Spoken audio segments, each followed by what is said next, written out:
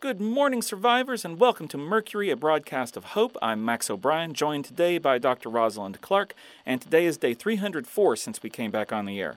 First, the news. Dr. Clark? No news of zombie movement in the area, at least nothing out of the ordinary. We did see a few that, in poor light, might have looked like they were doing a conga line.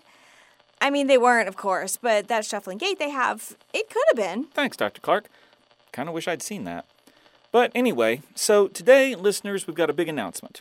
You might remember a few days ago when Anna came by and told us about the radio station that's about 100 miles north of here that probably has some equipment we could use to repair or replace the stuff that we have here.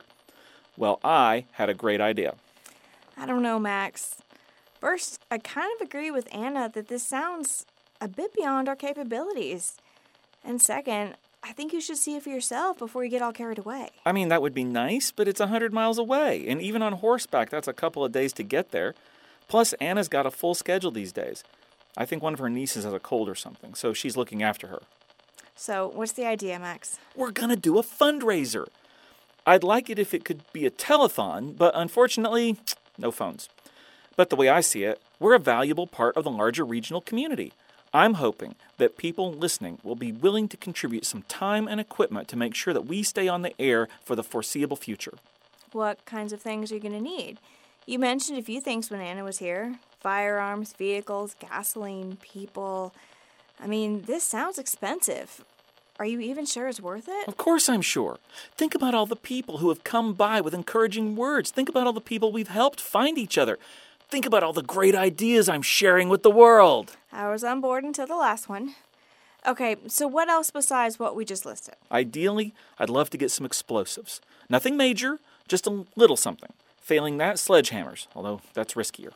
Hammers are riskier than a loud explosive that could draw in zombies for miles around? For what I have in mind, yes. Oh, and we're going to need some chain link fence, too, or some other kind of barrier that's reasonably easily transported.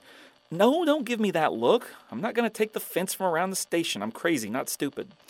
Okay, so what's all this for? Anna had a great idea when we were talking about this on the air a few days ago. She suggested we put up a little fencing around one of the walls and then blow a hole in it. The noise and the sudden opening will make a bunch of them come out through the hole, and then we just take them out through the fencing. And the sledgehammers? Well, that's for if we can't get the explosives. In that situation, we'll just knock the bricks out with the hammers. But that's why it's riskier. With the explosives, we can be on the other side of the fence when we make the hole. I'm not so sure this is really a good idea. I mean, I like Anna and all, but... You know, I don't know why I surround myself with such a group of doubting Thomases. You all have no faith in me sometimes, and it hurts. Max, I'm not trying to be a wet blanket.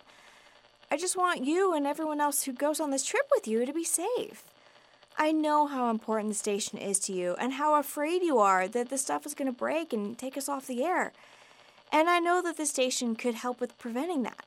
But if you don't make it back, then it would be a huge piece of the station missing.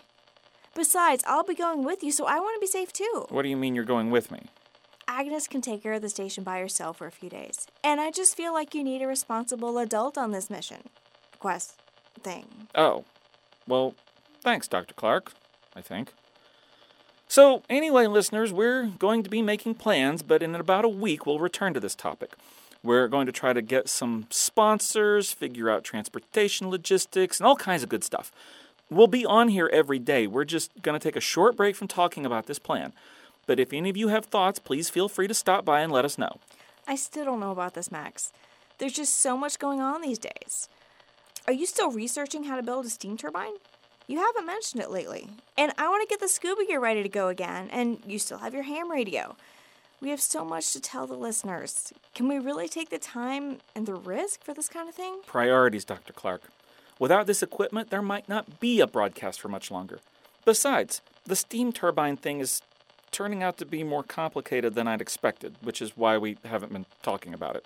Okay, if you say so. Okay, so that about wraps it up for today. We'll be back tomorrow with something else, and in a week with the official launch of the fundraiser. This is Max O'Brien and Dr. Rosalind Clark signing off. Take care of each other.